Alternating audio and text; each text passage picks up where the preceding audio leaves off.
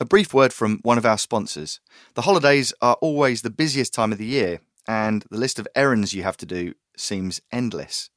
I use stamps.com to send letters as part of my work as a journalist, but as we gear up for the holidays, it's especially helpful.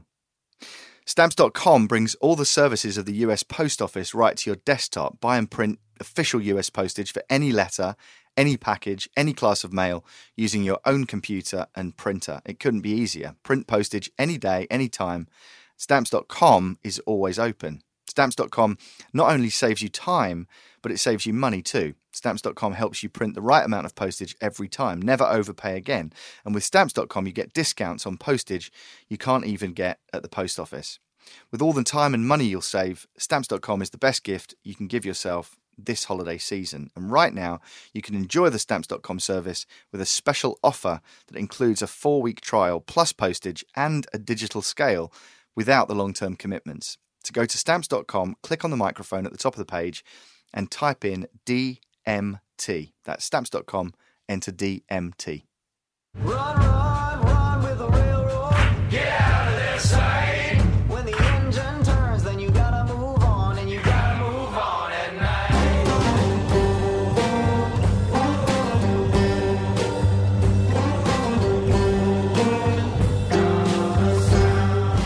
From DMT Media and Audio Boom, this is the Dead Man Talking podcast with me, Alex Hannaford. We're doing things a bit differently this week. We've got an in-depth interview with Holly Dunn, who, as you'll recall from episode 1, is the only surviving victim of the railroad killer, Angel Reséndez. Holly has an incredible story to tell, so we thought we'd put it out as a special episode. We're back next week with more on my investigation into Reséndez's confessions, as well as the Colahacco case. For a reminder of what happened to Holly and the murder of her boyfriend, Chris Meyer, here's how we covered it in episode 1. Holly Dunn and her then-boyfriend Chris Meyer were walking back to a party along railroad Late in the tracks evening of August the 29th, 1997, Chris Chris Meyer and Holly Dunn, who were two students at the University of Kentucky, were returning home from a party walking along railroad tracks near the campus when Reséndez approached them. And he actually approached us from behind an electrical box. He put a sharp object up to their necks and told them to lie down as he tied them up. He actually tied up Chris's hands with his backpack. He tied up my hands with my belt. He ended up gagging us and tying our feet. Reséndez demanded money, but when neither of them had any, he became angry. The attacker came toward us with a rock, and it was a 52-pound rock. He then smashed the rock on Chris's head. He stabbed me in my neck, and he said, "Look how easily I could kill you." Reséndez slammed a board into her face over and over until it fractured her eye socket and broke her jaw. And then he raped me. He split her scalp in multiple places, stabbed her in the neck, and she slipped in and out of consciousness. Just 3 blocks from the party, she was hit several more times, breaking her jaw and eye socket. He then covered her and Chris with leaves and left them both for dead. Chris died from his injuries, but little did Reséndez know Holly would live. She was left for dead, but ended up as the only survivor in the killing spree. Holly Dunn Pendleton is the only known survivor of the railway serial killer.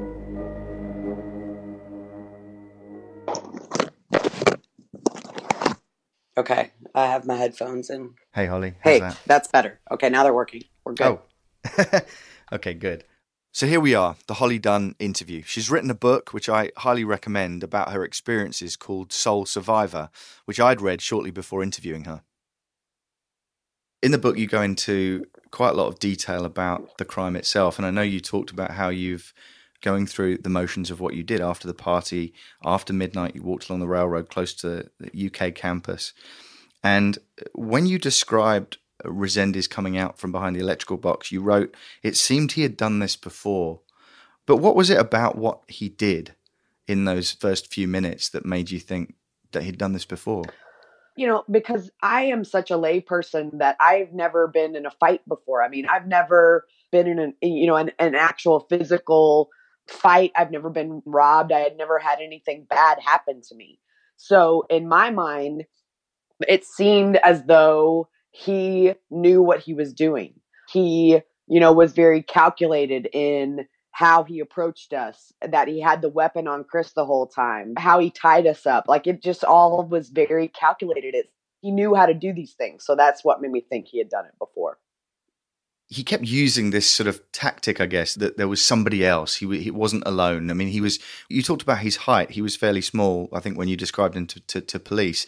Do you think he knew that there were two of you and that he was smaller, and therefore he had to make you realize that there was somebody else there, that he had a gun? I definitely think they were tactics. I don't believe that there ever was a second person. I think it was just to instill fear in us that, there was somebody else that could catch us. When I think about it now, I'm like, well, if we had tried to run, like, this second person could have caught us. We never saw them. Like, where were they? And I think that's what he was trying to do. He was just trying to put fear in us.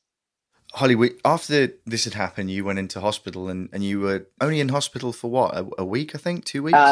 5 days.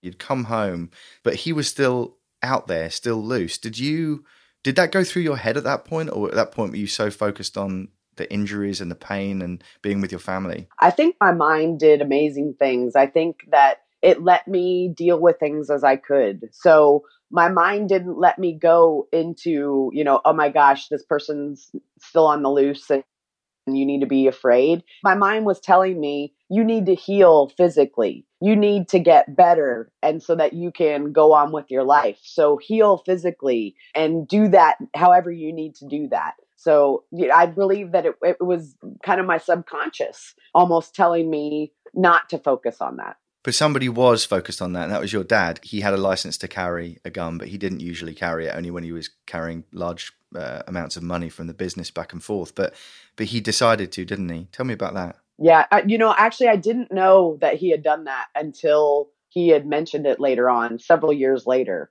I'm not surprised. My father probably is one of the strongest people I know. And the fact that he was afraid, but didn't let me feel that fear, I'm not surprised. Like that, he's selfless like that. Like, he was amazing in letting me heal and letting me heal physically and mentally. And I think he did not let me know the fears that he had. My dad goes on a walk every day. So he would go on his walk still go on his walk every day, but just take a weapon with him. And I really think he was just fearful that the person knew who I was and that they were going to come back and get me. And I felt that later on. I felt that around the year anniversary and beyond. But I did not feel that at the very beginning. My dad sort of hid his fears from me. You were fairly anonymous to begin with, and it was only when America's Most Wanted wanted to interview you in order to try and catch Resendez that your anonymity was lifted, and you became this sort of person in the media, if you like. And people knew about what had happened. And at that point, you realized that maybe you were a target because you were the only living victim. Right. It didn't make sense, only that because I still was anonymous and my name hadn't been released, it was just always a fear. It didn't matter. I had all my stuff. Like, he did not take anything from me except for the jewelry that he stole from me. I had my ID and my car keys. I had it all. I didn't feel like he had anything of mine. And I even told him a fake name when he was attacking me, because I tried to talk to him when he was attacking me, and I told him a fake name. So there really wasn't, I guess, a way for him to figure out who I was. It still instilled fear in my family. And I think, though, that I knew he didn't know my name. And so I felt a little bit of safety in that I was anonymous and my name hadn't been released. And there was no way for him to know my name. There was a pretty shocking bit when you talk about how he'd been spotted in Louisville and you were in Lexington. At that moment, it must have seemed like he's been at large throughout the US, but now he's not only in my state, but he's kind of too close for comfort. Definitely. When he was spotted in Louisville was when I said, I'm leaving the country. I was so fearful because I lived alone at that point. I lived alone in my apartment, and I did that to re-empower myself. I was living alone, this strong woman living alone, and that's what I wanted to portray. But inside, I was scared. And so that's when I decided I was going to leave the country and go to university in England and leave.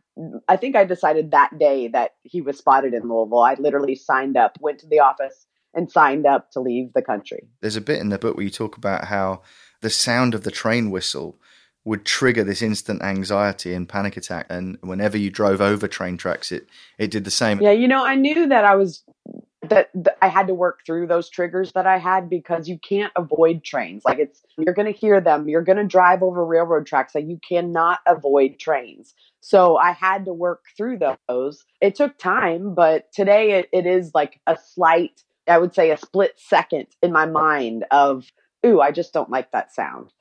So it's still there somewhat, but just so slight that I can almost completely avoid it and to not think about it.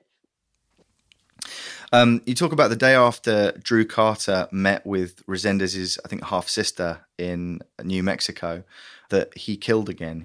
And then you also talk about the fact that you found out immigration had detained him and then let him go, even though he was, this wanted man for these brutal murders and rapes and beatings.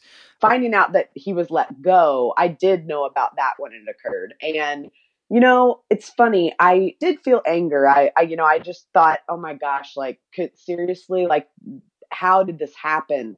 It's amazing, because I immediately started to think, well, we will still get him, and this will fix the problems of why he was let go. It's like, I saw the good that could come from it. Like, this will fix problems. What needs to be connected will, and things will be better for everybody else. And I kind of got a little bit of, I guess, good feelings from thinking, well, this won't happen again.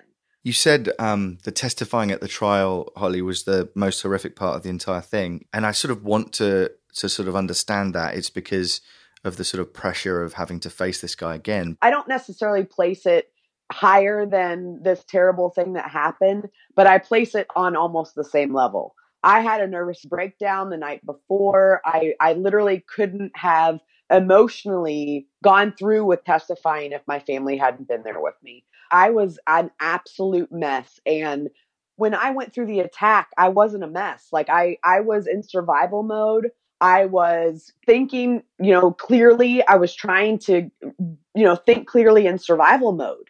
But I was not doing that in the trial. I was literally an emotional mess. There was and I was trying to prepare myself for it, but I could not get ready for it. And I think that's why it was so hard, was that I was trying to prepare myself. I was mentally doing what I needed to do. I was physically doing a lot of self-care, taking care of myself. Yet it was still all that preparation of trying to do self-care and mentally preparing. It was still that difficult, and such a terrible day in my life that's why, because I was trying to prepare so much for it. And then it ended up being still so terrible. But at one point you had to look at him. Was that the worst part of the trial, being told you have to make eye contact and identify this person? Oh, definitely. I was not prepared for that. They had not said to me, we're actually going to do this. And, I had seen it in movies. I had seen it, that's how a courtroom is. I had never been in a courtroom before, so I didn't know what to expect. But I was never told, you're going to have to identify him and look at him and know what he's wearing. Like, those kinds of details, they did not tell me. And I'm sure that's on purpose, because they want that emotional factor. But it did not occur to me until that moment that I was going to have to do that. And that was the hardest moment, was having to look at him and to say what he was wearing. I literally almost could not speak. He didn't look in any way remorseful. No, not at all. I mean, he had a blank stare, almost a smirk on his face. And I mean, just total blank, what felt like black eyes, like no emotion at all. Dead Man Talking is supported by SimpliSafe, the home security system that's ready for anything that gets thrown at it. SimpliSafe is easy to set up and easy to use. You order the system online, place it in your home, and your home's protected 24/7. It's that easy. Even if a storm knocks out your power, it's safe. Your Wi-Fi goes down, it's safe. Say an intruder cuts out your landline or your power, SimpliSafe still calls the police and notifies you right away. SimpliSafe is good at what it does. They've been in business for a decade now, and Dead Man Talking is proud to have them as a partner. Do us both a favour. When you do check out SimpliSafe, go to simplisafe.com/DMT. Let them know we sent you. That's simplisafe.com/DMT to protect your home and family today. A brief word about another show you should check out, Happy Face, a new podcast from How Stuff Works. For Melissa Moore, 1995 was a nightmare. That's the year the teenager learned that her father, Keith Hunter Jesperson, was a serial killer. It's also the year Melissa Moore's doubt spiral began. When you look like your father and you share his intelligence and charisma, how do you know you're not a psychopath too? Happy Face is the story of Keith Hunter Jesperson, his brutal crimes, and the cat and mouse game that he played with detectives and the media. You'll recall we mentioned Jesperson in episode 4 of Dead Man Talking, when I discovered that he'd killed someone outside Blythe, California, near where Resendiz claimed he'd murdered 3 or 4 people. But Happy Face is also the story of the horrific legacy Jesperson gifted his children. Join Melissa as she investigates her father's crimes, reckons with the past, and wades through her darkest fears as she hunts for a better future. Happy Face is a stunning tale filled with emotional, brutal twists and turns, but ultimately it's about the quest for a normal life and how we preserve hope. You can tune in every Friday for new episodes of Happy Face, a series that doesn't just explore a serial killer's mind, but the investigation his daughter needed to walk away whole. Listen and subscribe at Apple Podcasts, on the iHeartRadio app, or wherever you listen to your podcasts.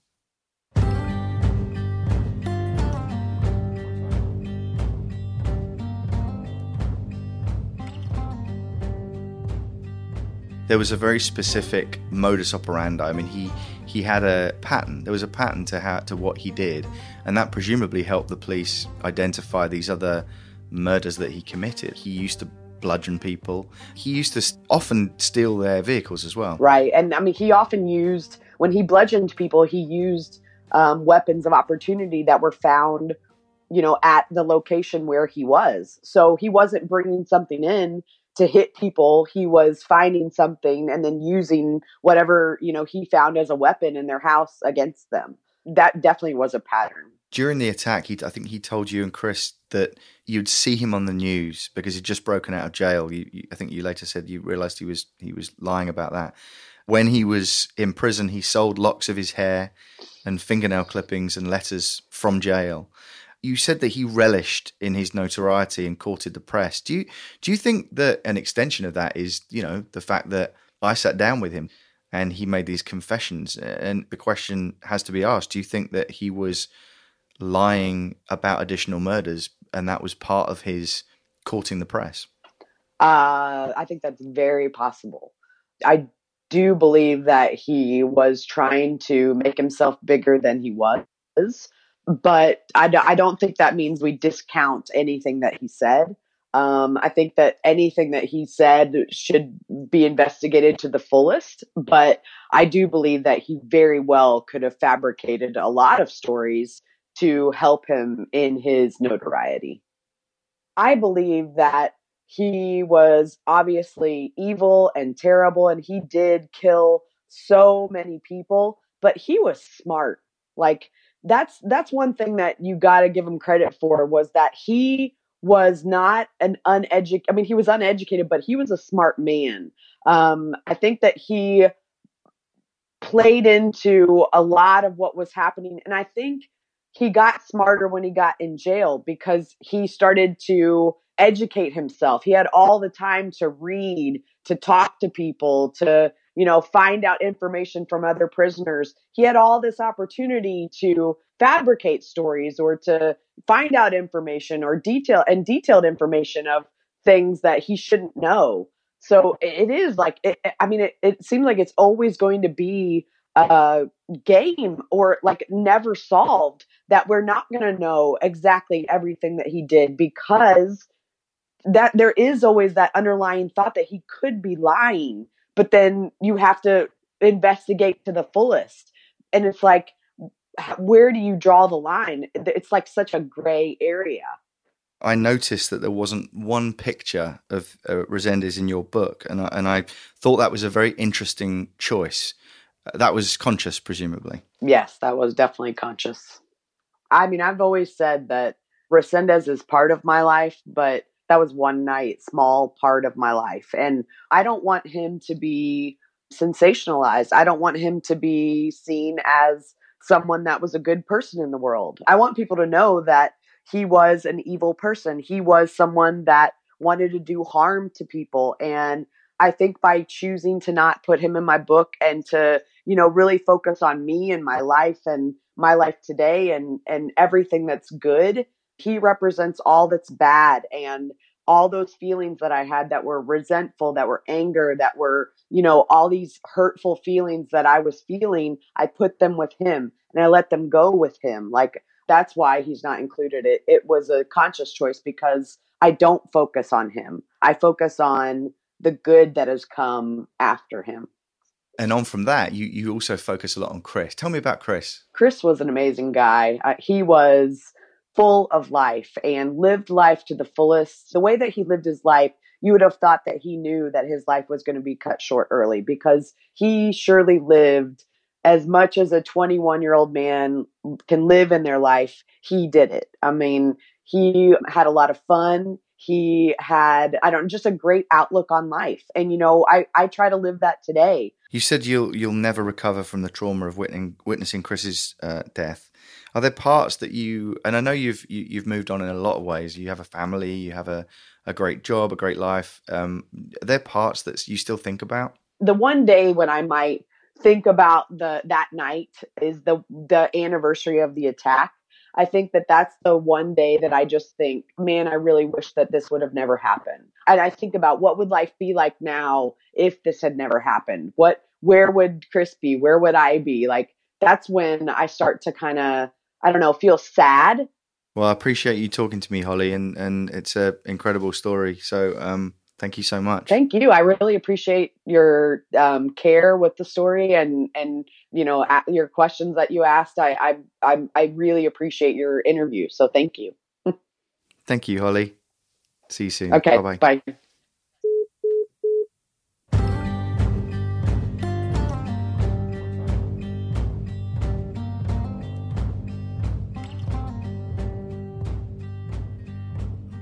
So that was Holly Dunn, and it's an incredible story. It's amazing the way she's been able to come back from such a horrific experience, and I'm sure it also gives you a bit more insight into the pure evil of Resendez's crimes too. From DMT Media and Audio Boom, this is the Dead Man Talking podcast, and we're back next week with a regular show, more on my investigation into Resendez's confessions. I hope you'll join us then.